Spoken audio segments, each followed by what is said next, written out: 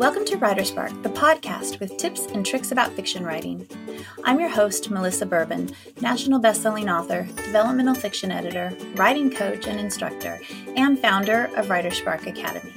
When I started my writing journey, learning about the industry and the craft of writing was not as easy as it is now. I wish I knew then what I know now. And that is what Writer Spark is all about. I'm paying it forward, so to speak. I want new and aspiring authors to learn from those who came before and who are living the writing life. There are episodes on craft topics and there are conversations with authors because I strongly believe that we learn from each other. Wherever you are on your writing path, Writer Spark is for you. Check out Writer Spark's courses on our website, www.writersparkacademy.com. And if you enjoy this podcast, please follow and share with your writing friends. Today, my guest is USA Today bestselling author Kelsey Browning. Kelsey writes contemporary romance, romantic suspense, and she has a collaborative cozy mystery series with Nancy Nagel, who has been a guest right here on this podcast. Kelsey has an economics background as well as being a writer, so she's both a word and a numbers person. And today we are talking about the financial side of being a writer, something that we all need to think about, but we maybe don't always think about as explicitly as would be beneficial for us. So we're talking about how to strengthen your financial life as a writer. Very interesting, lots of great takeaways. So grab a cup of something tasty, settle in, and get ready to ignite your writer spark. I am here today with Kelsey Browning. Welcome, Kelsey. So nice to have you here. Thank you. I really appreciate it. You have quite a background writing in contemporary romance, romantic suspense, and co-authoring a cozy mystery series with Nancy Nagel, who has been a guest on this podcast, actually. Great. She is a delight, and I love your Southern, what is it called? It's the Seasoned Southern Sleuths, and it is quite the mouthful. I love the alliteration. So you have the Seasoned Southern Sleuths with Nancy Nagel, which is so fun. Before we get started on our topic, which is finances for authors and how to, as you said earlier, know where your money is and what you're actually making, I like to start with your origin story. So just kind of hearing your path to publication. Well, as with many people, path to publication came with a life transition. For some of us, it has to do with health issues or job changes or whatever. And so I started writing seriously when my husband, my son, and I moved overseas. So I'm from Texas originally, which is where I'm coming to you from today. And we got an opportunity to go and live in Qatar, which is, most Americans will say Qatar, but we don't really say it correctly either way, but Qatar, which is just off of Saudi Arabia. And we were there for about 5 years. And that was the first time in my adult life that I didn't have a job when I went over there. So I did some project work. But when my husband left, he left a few months earlier than my son and I started dabbling because, of course, as with most of us, I had always been an avid reader. And so I finally had the time when I was over there in the desert with, 120, 130 degree heat. I can't even imagine that. Texas is bad enough. Well, and it's funny because we just recently moved from Georgia. We lived there for almost 10 years. And I tell people, well, North Georgia was the coldest place I've ever lived. And they're like, it's not that cold there. So my assistant and I laugh back and forth. She lives in Ohio. So we're always sort of comparing weather. And then when Heather has to start mowing the grass, as opposed to we've already mowed it twice down here. So it's kind of fun. And my son is in North Carolina. So it's always that's interesting. Where I'm at. Yeah. Okay. He's in Asheville. And so yes. Is he in school there? Actually, no, he's working. So, and he went up there we lived in Athens, Georgia for 10 years. So anyway, but yeah, so it's kind of interesting because my husband, when I'm saying, oh, it's hot here in Texas, he'll say, gosh, I mean, we've lived somewhere way hotter than this, but that humidity will get you though. It is true. And that is one thing. It would blow in and out because you're there in the Gulf when we were in Doha, which is the main city in Qatar, and it would blow in and out. In Texas, it blows in and never leaves. Exactly. It blows in and settles, weighs you down like a blanket. Exactly. So we lived in North Texas for 10 years. So okay. Yeah. So, so around Dallas-ish area? Yeah, we were actually in Denton, but yeah. Okay. Yes. The very north of Texas then. Yes. Yeah. So when you started, did you start with your contemporary romance, or what was your first foray into writing? I did, and that was my first published series. It's called Texas Nights, and it is out of publication right now, and I need to get it back up. And so I wrote four contemporary romances. However, Nancy and I started writing this series while I was writing that series. So it's interesting because the first book came out in my contemporary, and then the first book came out in cozy mystery. And I'll be honest, cozy mystery was never really on my radar before Nan and I got together. I want to tell you, it was at Romantic Times in Chicago, and she and I can get together and talk all night long if we don't control ourselves. And so I was telling her a family story, and we woke up in the morning and she said, "We need to write that book."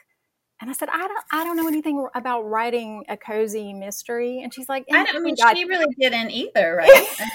She's like, "We got this." For both of you, yeah. You know Nancy. You know how Nancy is, if you've been around her much at all. The fact that she doesn't know how to do something is never a barrier for her. Not going to stop her. Mm-hmm. Exactly. So that was really great for me to be around because let's be honest, she'll just put you in the boat and take you down the river before you even know you've gotten in the water. That's a great way to express that. Okay, so tell me about your romantic suspense. So that was a different type of collaboration in that Nancy and I write books together. We are both involved in writing the actual book. And I can explain how we do that if you're interested. But my romantic suspense was a collaboration where we all wrote in the series, but we wrote separate books. So it was tightly plotted, and the world we built together and the series are tightly intertwined because they're brothers and sisters books. But so it was a different kind of interesting collaboration in that way. So I would say the editing process on that is a bit easier just because it's not being filtered through two people, but you also don't necessarily get the advantages of co-writing. And they're just like with anything, pros and cons to co-writing and to collaboration, I guess. Yeah, I have a collaborative series that I'm part of in the same way. So 3 other authors, one town, one sort of shared world, some crossover characters, but we each are writing our own. Right. So yeah, that's interesting. It's a fun, kind of side project. It is. And for a while I was doing primarily that because, these were bigger. When I say bigger, I mean probably in the 90,000 word range. So it really stretched me again because I was not a romantic suspense writer either. Mm-hmm. And so we went into this. 2 of my longtime critique partners were suspense writers. And I said, "Girls, I don't write cop characters. I don't write this stuff." And so they let me write regular people. Oh, good. So it all worked out. That they're not all the same, right? That's why you have different people with different voices. Exactly. So I think the biggest challenge I found in the collaboration is not letting the world get too big. Do you know what I'm saying? Because you're so used to controlling your story world and you just throw people in. You're like, "Wait a minute, we already have somebody who does that." Yeah. And you have to be aware and knowledgeable about your own micro world within the bigger world and your own characters as well as everybody else's, which just adds that whole layer of complication. It does. And I will tell you probably the 2 biggest complications that we had. One, we decided 2 of our characters were twins, but another writer and I wrote those, and they had their backstory, the critical piece in their backstory was the same. They were there at the same time. oh goodness, okay, we didn't think that through. And then also you had to make sure when you were introducing characters that were going to be your protagonists later, that somebody didn't sort of introduce them in a negative or less than, I don't know, less than intriguing way, let's say. And so it happened where I said to somebody, hey, please don't say this about my character because nobody's going to want to read his story. And I did the same thing. And another author said, yeah, please don't have him do that. Yeah. So, It's complicated, yeah, but fun, but still a fun project. Exactly. All right, well, let's jump into our topic today, which is talking about finances, which I think is actually something that's not talked very explicitly about very often. And so I'm very interested because I think I can certainly learn from what you have to say. You were telling me earlier before we started that you were an economics major, economics background. So, so you come to your love of numbers very naturally. And I would love to hear about, and I know our listeners would love to hear about, how as writers should we be thinking about numbers and sales and keeping track of these things? Yeah, and I do a presentation called the M Word, Math for Authors, just to try to, lure people in a little bit and tell them it's not as bad as they think it is, because so many of us are so highly creative, and the math side is just not for everyone, but it feels intimidating for some people if that just wasn't their first love. I feel quite fortunate because I have both an analytical and hopefully a creative side. And so for me, before I became published, of course, I kept track of expenses and all of that, but that you're not making money. And so it's almost like I looked at it differently. Now, when I became published and started bringing in money, my whole outlook on how I spent money changed. So, I think they're all big things for me, is that you have to know what's happening. And so many times we'll talk about 5-figure, 6-figure, 7-figure authors. And what many people don't realize is that's a revenue number. And that's great.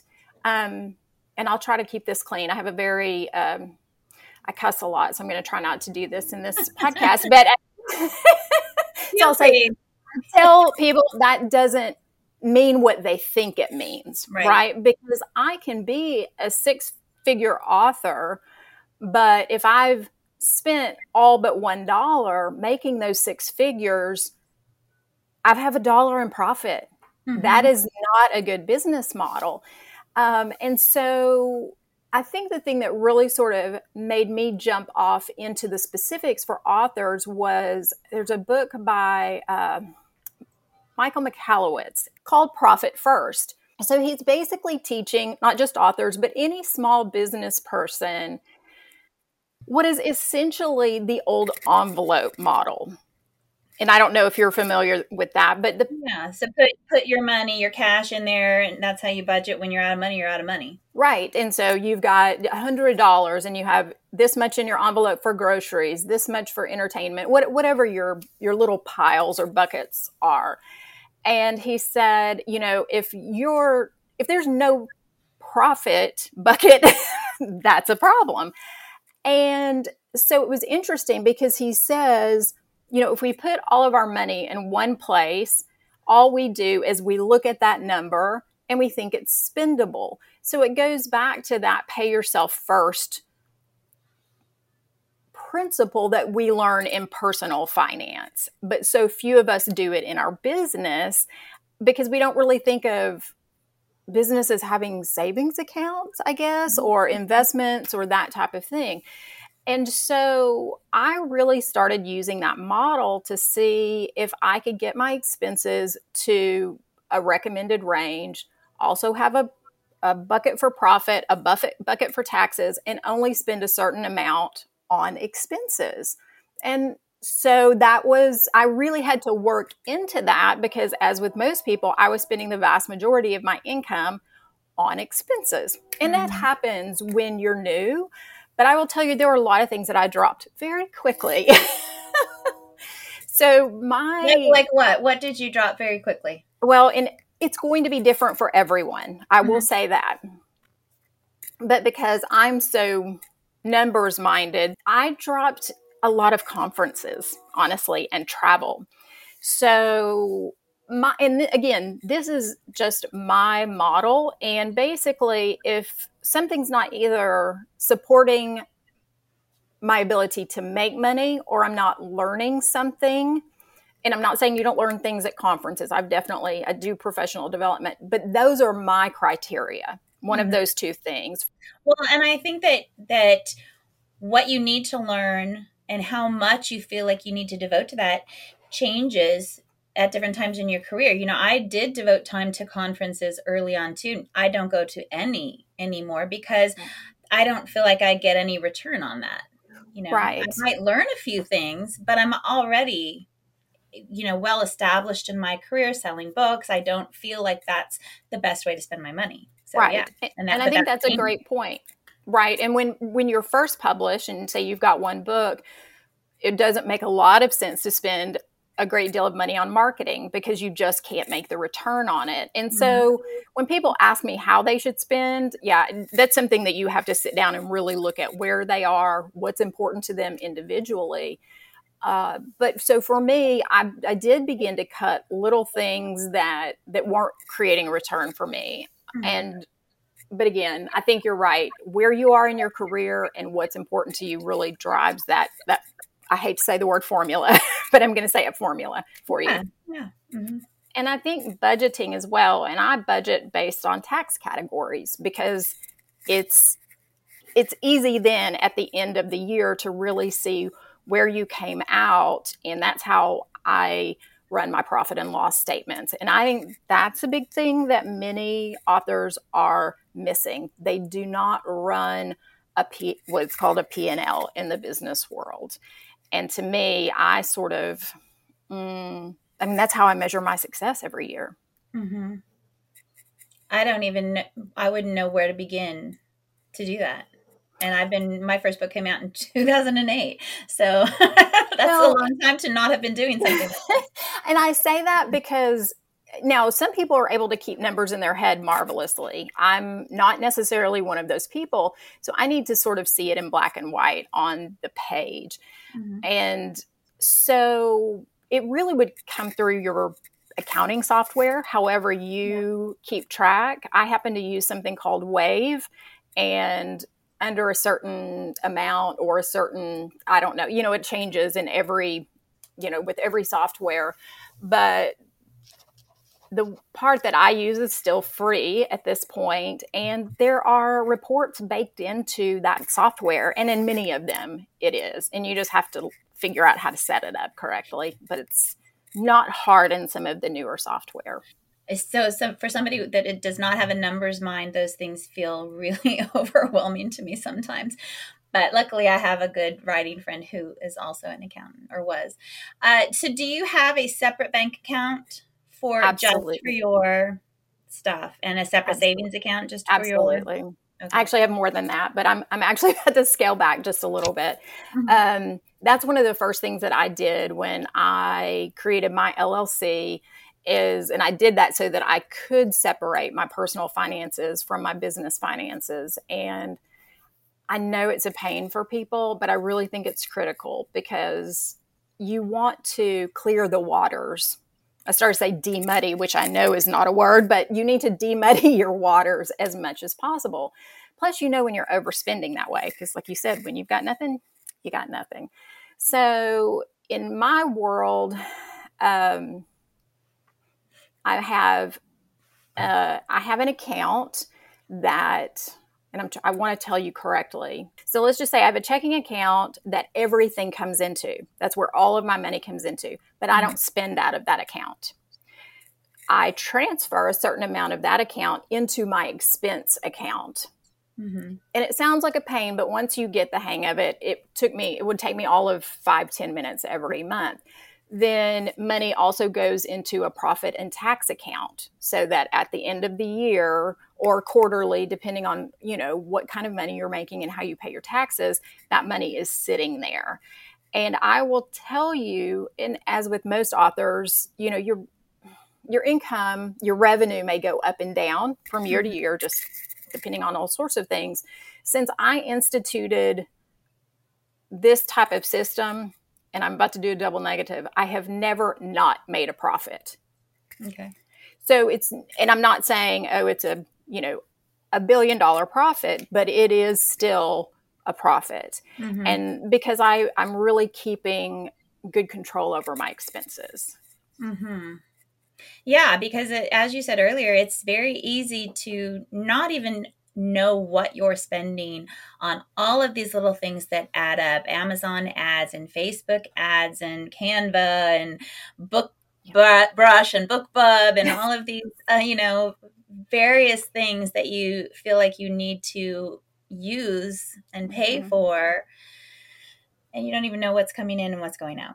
Well, it's kind of like the subscription, right? I know, you get Hulu and you get HBO and it sort of piles on, and you just automatically pay those and renew, or of course they have models that just automatically renew on you. And so, yes, it's exactly that. And I think it's wonderful in the world of commercial fiction.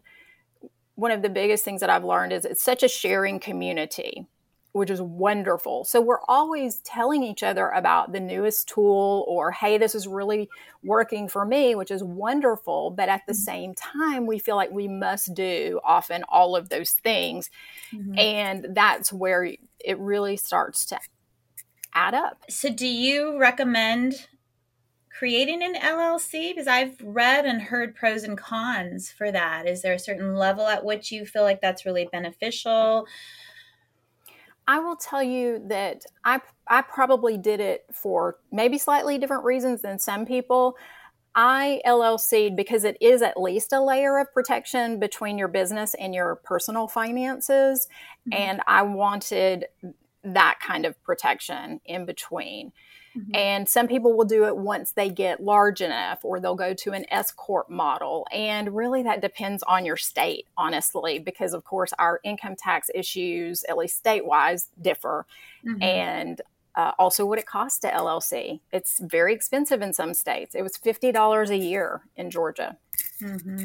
So I think, and this is where, and I've spoken with people, and I do some consulting on this as well, because everybody's situation is slightly different. So someone in California may say, oh yeah, you need to do this because it's going to save you this, this, and this. Well, it does in California, mm-hmm. but maybe it doesn't in North Carolina. So you have to look, and you also have to look at what your personal goals are. Mm-hmm. I think that's critical. We always assume that people want, that the goal is money. And for some people, it's not. The goal is experience. Mm-hmm. And maybe for them, going to a conference or going to a reader event is a great use of money because it feeds something in them. And that's great. That's fine. You just know that's what you're doing.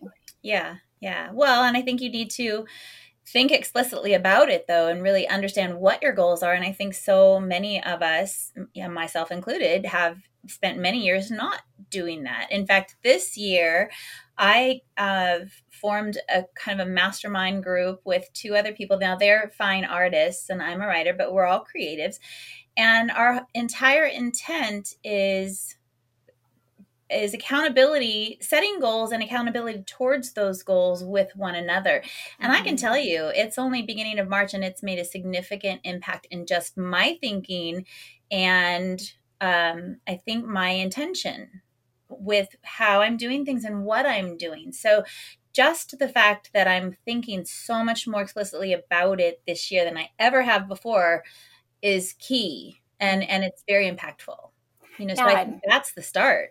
Well, I hope you do. If you haven't already done a session on that, I think that's such a great topic, and to explain to people.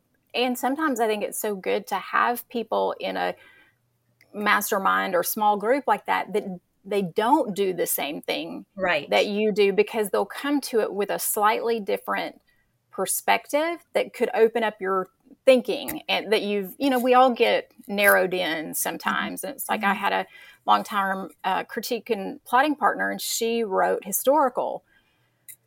I hate to admit this, although I am certified to teach history in Texas. I know nothing about, British history and all the Regency and all of that. So sometimes I would push and say, well, is this possible? Because I was coming at it from outside of those rails, so I think that can happen when it comes to your business as well. Yeah, I agree. I mean, I think that it's kind of the whole political theory or leadership theory, right? That you don't surround yourself with sycophants and yes men. You want to surround yourself with people who have different points of views and different perspectives so that you can absorb all of that information. And I think it's the same for us, for any type of person who wants to experience growth, right? You want to be able to broaden and widen what you're taking in from people and what you're learning from people. And that's so much what this podcast is about, it because I think we have so much to learn from each other, and having these conversations that we don't always have the opportunity to have or listen to. Right. Because as you become multi-published, you get busier and busier with things, right? And as you said before, sometimes the topics that we need, we don't even know what they are. Exactly. And so many times I think we do come across those topics that open our minds kind of by accident or just meeting the right person. That's when I like to believe the universe is putting things in our path. But that becomes harder to just do a presentation at a conference or whatnot. It's one thing that I did hate losing was sort of that ability to continue learning at that level once I got published and the deadlines came and things like that, but also because you've learned all that foundational type of thing. Right. And so your needs become different. Yeah. Well, and we begin writing because we love writing. We don't begin writing because we want to sit down with a financial statement.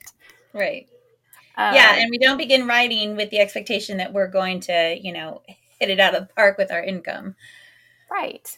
But what I've found is that we do ourselves a great injustice by not treating this, at least at certain times during the month and year, as a business, because that's what it is for most published authors, not all. And again, I have no problem with that. If profit is not your motive or your goal, you do what is for you. Yeah.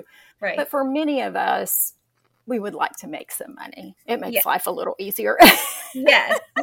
Yeah. Otherwise, you feel like you're spinning your wheels. And why are you doing this? I mean, you understand at the beginning and for the first however many, couple of years or books it's going to take to kind of get that foothold. But you do want to progress in that income and feel like you are earning some semblance of a living through this path that we've chosen. That's difficult. Yeah. And like I said, so we many times think too that you've got to be that 6-figure author. And many times that's at a level when you are multi-published. Those are the types of sessions that we hear, how to be a 6-figure author. But I guess what I'd also like people to know is you do not have to be a high revenue author to be a decent profit author. And that group of authors that, used to be sort of named mid-listers can make a decent profit if they pay attention to what goes in and what comes in and what goes out. Right. Because as you said, you can be that 6-figure author and be spending, half of that to make those sales, but you can be a mid-lister earning, somewhere much lower than, but spending much less than that in your expenses. And so it can be very equalizing. It can. And part of it also depends. Like some people just love maybe they love the chase of the revenue. Okay. That is absolutely fine. That's really not me personally. But it's why, as we said before, knowing what your goals are become important, because how do you measure the success? And some people may see this financial talk as they're like, oh, that's not, that's not really what I want to do. Okay, that's absolutely fine. But if you don't have any type of understanding of what your definition of success is, you're dog paddling the whole time. Yeah. That's it. I love that. I think that's where we need to start, really, is understanding or defining success to us. Why are we doing this, and how do we know we've been successful, or what would it take for us to say, yes, I'm a success? Yes. And like you said, with learning, that could change during your career. Yeah. Many of us just start out wanting to see our name on a book that is out there and being read, and so it is fine for your goals to change over the years. And I do think it's something you need to revisit, because we go through not only different times in our careers, we go through different times in our personal lives as well. Mm-hmm. And sometimes you have to make allowances for those things. So yeah, I think it's really important, but someone doesn't have to feel like they're stuck with the same goal forever either. Yeah, so true. Okay, if you were to kind of zone in on a few tips for any writer at whatever stage who is thinking right about now, like, oh, I should start thinking about my finances a little more explicitly, what would a few of those tips be? Where do you even start? Number one, you have to be tracking what you're spending and what you're bringing in. And of course, early on, you're just going to be spending, even if it's just to go to conferences or a course that you're taking online. Mm-hmm. So you must track, even if it's just a spreadsheet or it's your shoebox at the end of the year, which I admit makes me shudder a little bit. But whatever works for you. A spreadsheet will work fine, and a notebook will work fine. So you don't have to have fancy software or whatever. But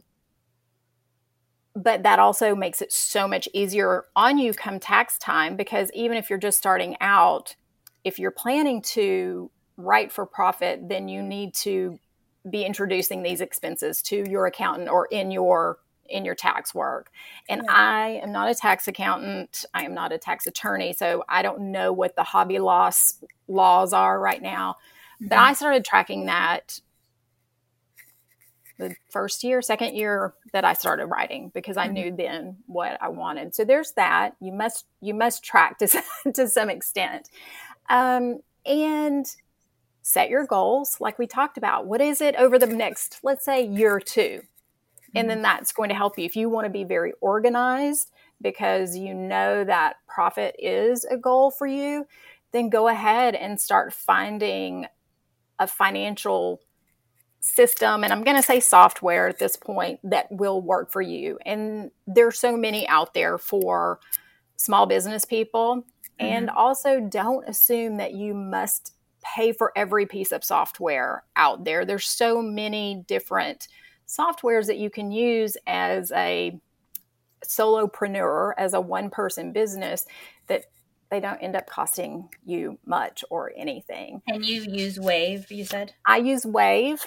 It's worked for me really well. And to me, it's a fairly simple system. Many people will start and they'll use QuickBooks or FreshBooks. And I revisit those every once in a while for different things. And I have yet to feel compelled, because many times we don't have clients. I mean, some of us do because we do coaching and things like that. But the normal author is mainly going to have income from the retailers. And so it's really a pretty simple system, except the fact that you end up with these, little bits of royalties coming from different places. I mean, it's not a bad thing. So I think those are two of the largest things, because if you don't have a system in place, it's really hard to get to the next step and start projecting a budget for the next year, or deciding what your most important expenses are, or figuring out, did you really mean to spend $800 in postage last year? I mean, so that's the thing. It makes it very clear. And you're like, oh, wow. Didn't realize that had happened. Yeah. So I think knowledge in this particular area is powerful, and probably some accountability with somebody if it's not your thing, if you really don't like it. So going back to what you said about cable, HBO and Hulu and all of that, those subscriptions, you don't even know what you're spending. I don't know what I need to do some checking myself, honestly. Yeah. But when I think about, okay, what am I spending on Canva and BookBrush and BookFunnel and all of these things, and yeah, I need to go do some serious digging to figure that out, because you're like, oh, I need this, I need this, I need this, I need this, and in the end, you don't even know what you're paying. And that's why, too, I mean, I tend to do my categories so that they will bunch up under those tax categories, but I break out in certain ways. And I hate to, I mean, categorization is really critical to me, because sometimes I'll pull something up and I'll think, whoa, what was that? What did I do? And then I open up that particular category and I'm like, oh yeah, that was all my web hosting for 2 years, or, something like that. But categorization makes it so much easier to, see. Again, you've got $1,000 in subscription or software, and you're like, whoa, wait a minute. But then when you go in, you're like, yes, necessary. Oh, maybe not necessary, or whatever. Mm-hmm. And to be able to break it down like that, for me, here's a good example. So professional development for me, which is a bigger category, more of a tax category, is broken down into books, and then conferences and classes. Mm-hmm. So I can easily see, and of course, conferences tend to be highly expensive even before you add in the travel on it. So it's very easy to sort of look at that and think, hey, would I have rather that $2,000 been in my profit category? Yes. Yeah. And some people will say, but there are opportunities at conferences, and you're absolutely right. So it's a trade-off. Yeah. And you have to be able and willing to accept the fact that those benefits or those opportunities are not necessarily quantifiable. It's true. Absolutely. And you have to be okay with that. Yes. And that's why I say sometimes I'll spend something on a course or coaching or whatever that's not going to hit my bottom line directly, mm-hmm. but I know it's necessary for my career progression or sanity or whatever. Mm-hmm. Okay, Kelsey, so many great things to think about. You've really got me thinking about what I need to do to go in and start rectifying something. No, it's good. It's good because I think, as you said, knowledge is power, and we need to not have our heads in the sand about what we're making and what we're spending. Better to be informed and to know, and then make some informed decisions. Right. And probably the first time that you do this, it may not look, it's probably not going to look the way people want it to. But mm-hmm. again, that's great in that you're like, okay, now I know this. Now I know that I'm spending this amount on software or whatever it is. And you'll surprise yourself. I surprise myself still. And again, I'll go in and think, yeah, I don't think that's a good budget for postage, and I need to tell my assistant, hey, we're only going to spend this much a month on postage or whatever. And that's another thing, that if you have collaborations with people in whatever way, mm-hmm. it can be important, because you also let them know this is all I can do. This is my budget for this. And I think budgeting gets a bad rap. It doesn't always mean that you can't have things. It just means that you need to prioritize the things that are most important to you. So. Yeah, which is hard to do. And I think we live in a society where, we want that instant gratification. We want the things that we want. And it's so easy to get them, even if we don't have cash in hand. Absolutely. It's difficult. It takes discipline, and it takes the desire, I think, to know where you are. One thing people may want to think about is you don't have to do this every day. Some people might start out, even if they just did it at the end of the year, that would be a step forward. Mm-hmm. And then maybe quarterly. I tend to do mine monthly because I'm, I like to know, and I like to know where I am at the end of the quarter. But I think for many authors, quarterly would be just fine, because it's a long enough time to see a trend, but you still have a lot of flexibility in making changes in your spending for that year or whatever. Well, I think so. I think another tip would be to start in a way that works for you, whether that is annually or twice a year or quarterly. And as you feel motivated or inspired to increase that frequency, do so. But at least get started in some way that feels reasonable and doable. Don't, just like anything else, don't jump in with both feet into a process that you know you're not going to be able to sustain. And you know, if it's not something that calls to you otherwise, you don't love numbers, you need to factor that in as well and say, okay, you know, this is all I can handle. This is all I can stomach. And I do have one other thing you had asked about tips. And I'm going to caveat this and say this is for authors who are at the point that they're spending marketing dollars. This is another really critical thing I just want to point out. And it's not always the easiest, but by the time you're multi-published, you know, I think this is important that you need to know how to run a return on investment calculation. It's not always going to be perfect, but it will tell you something about your marketing. And again, it's a little bit more advanced topic. And I've worked with authors on how to try to calculate ROI on an ongoing series, because as we know, if you calculate, you know, what am I making on an ad that is for a free book, you can't just calculate it on that particular book. So, right. Yeah. Read through for the rest of the series. Absolutely. So, and even I have done it for several of my series, and there are times I sit there and I think, okay, now how do I do this? But when we know those read through rates and whatever, I can usually get to a point where I can tell you what you can spend per click for an ad to be profitable.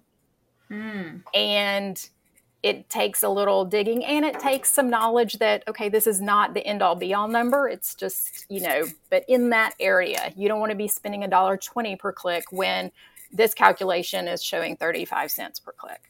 Yeah. So again, a more advanced topic, but I just want to throw that out because a lot of people will say that things are working. They don't really know. Yeah, because you're not looking at the bottom line, the whole picture. You're looking at just one little tiny picture. And for indie authors, you have the added complexities of editing and cover art and all of these other things that you have to front load before you can even put your book out. And so it's like the advance, right? You've got to earn back that advance before you can even begin to look at profits. Well, and this is probably going to want to make most people just put their fingers in their ears and go la la la la la. I do also run P&Ls per book. Now, not all the time, but I want to know about the time that a book will break even on those upfront costs. Because, that first royalty, those royalties that come in early on, you're like, whoop, whoop. Well, when, though, have you paid yourself back? Yeah. So I do that. And I think it's because I've come out of, in areas where you need to make sure that your projects are physically sustainable. And so that's what I do and same things maybe for audiobooks. And we know that's a long tail earner. Sometimes I don't want to look at it because I'm pretty sure that my heirs maybe, depending. So again, that's a more advanced topic. And some people will say, you know what, that is too granular for me, and that's fine. But it's an option for people. Yeah. It's a lot to think about. It is. And I will say too, that for me, I hired a bookkeeper fairly early on, and my bookkeeper deals with all the getting all my transactions put in. She balances my checking account and bank accounts and does that sort of thing, and making sure the royalties come in correctly so that I can focus on these bigger trends and bigger things. Okay. So many things to think about, and such, good content. Thank you. Yeah. Thank you so much for sharing your expertise. And you mentioned earlier before we started that you had some resources. I do. I've got a couple of things on my website that will I know that I have a presentation that I did, at least the slides, and we'll give some information on what a P&L is, what revenue versus profit is, how you run an ORI calculation, things like that may be, just not something some people have heard or have dealt with in the past. Okay. All right. And that information will be in the show notes for everybody. Great. Okay. So what do you have up next in your writing career? That is an excellent question that I do not know the answer. To. Since we've moved, as with so many people over the pandemic and shortly thereafter, we've just had a lot of life happening. And so I'm still trying to figure out my next project. My head has been playing with some paranormal midlife types of things. So I don't know what I'm going to do next. But obviously you can tell by my genre hopping, I get bored rather easily. So it's not the best career, probably the best career model, but it's the one that works for me. So yeah, I get that. I write in a couple of different genres too. And, you have to keep yourself happy and be motivated and inspired to write. To me, it's just terrible to be writing something that I'm not interested in, or that I've grown bored with. Exactly. So, and I think that's, you have to, it's a hard balance because your readers may want more of the same thing, and you've got to sort of get to that place where people are fairly happy, but you're not just killing yourself doing that. And I can only write so many books with the same characters in them before I'm really ready to kill all the characters, which does tend to upset the readers a little bit. I can't imagine why, but yeah, I'm with you. When your protagonist falls down a well and you don't bring them out, it does tend to upset people. So I try not to go that far, but I've always got to have a new challenge in my writing. And usually it has to do with occupation or something so I can learn something during the process. It's kind of why I'm attracted to paranormal, even though I don't have any out right now. There's always something that can be added to those worlds. Yeah. I think they're very fun to write also. Well, thank you again for spending time with us, especially during, getting settled in your new house and life in Texas. And I appreciate it. And you just offered so much great information that we all need to be thinking about. So I appreciate that. Well, I know it's not the sexiest topic, but a necessary. Woohoo! Finances. This is going to be a hot one. So, well, thank you, Melissa. I really appreciate it. Yeah, thank you again. I hope you enjoyed today's podcast, talking with Kelsey Browning. There are resources in the show notes, so make sure you check those out. And if you're like me and like bookish and writerly products, check out the WriterSpark TeePublic store. That link is also in the show notes. Remember to like, follow, subscribe to this podcast. Check us out on YouTube as well. And look for our content and courses and resource books at www.writersparkacademy.com. I'm Melissa Bourbon. Thank you for listening. And until next time, happy writing.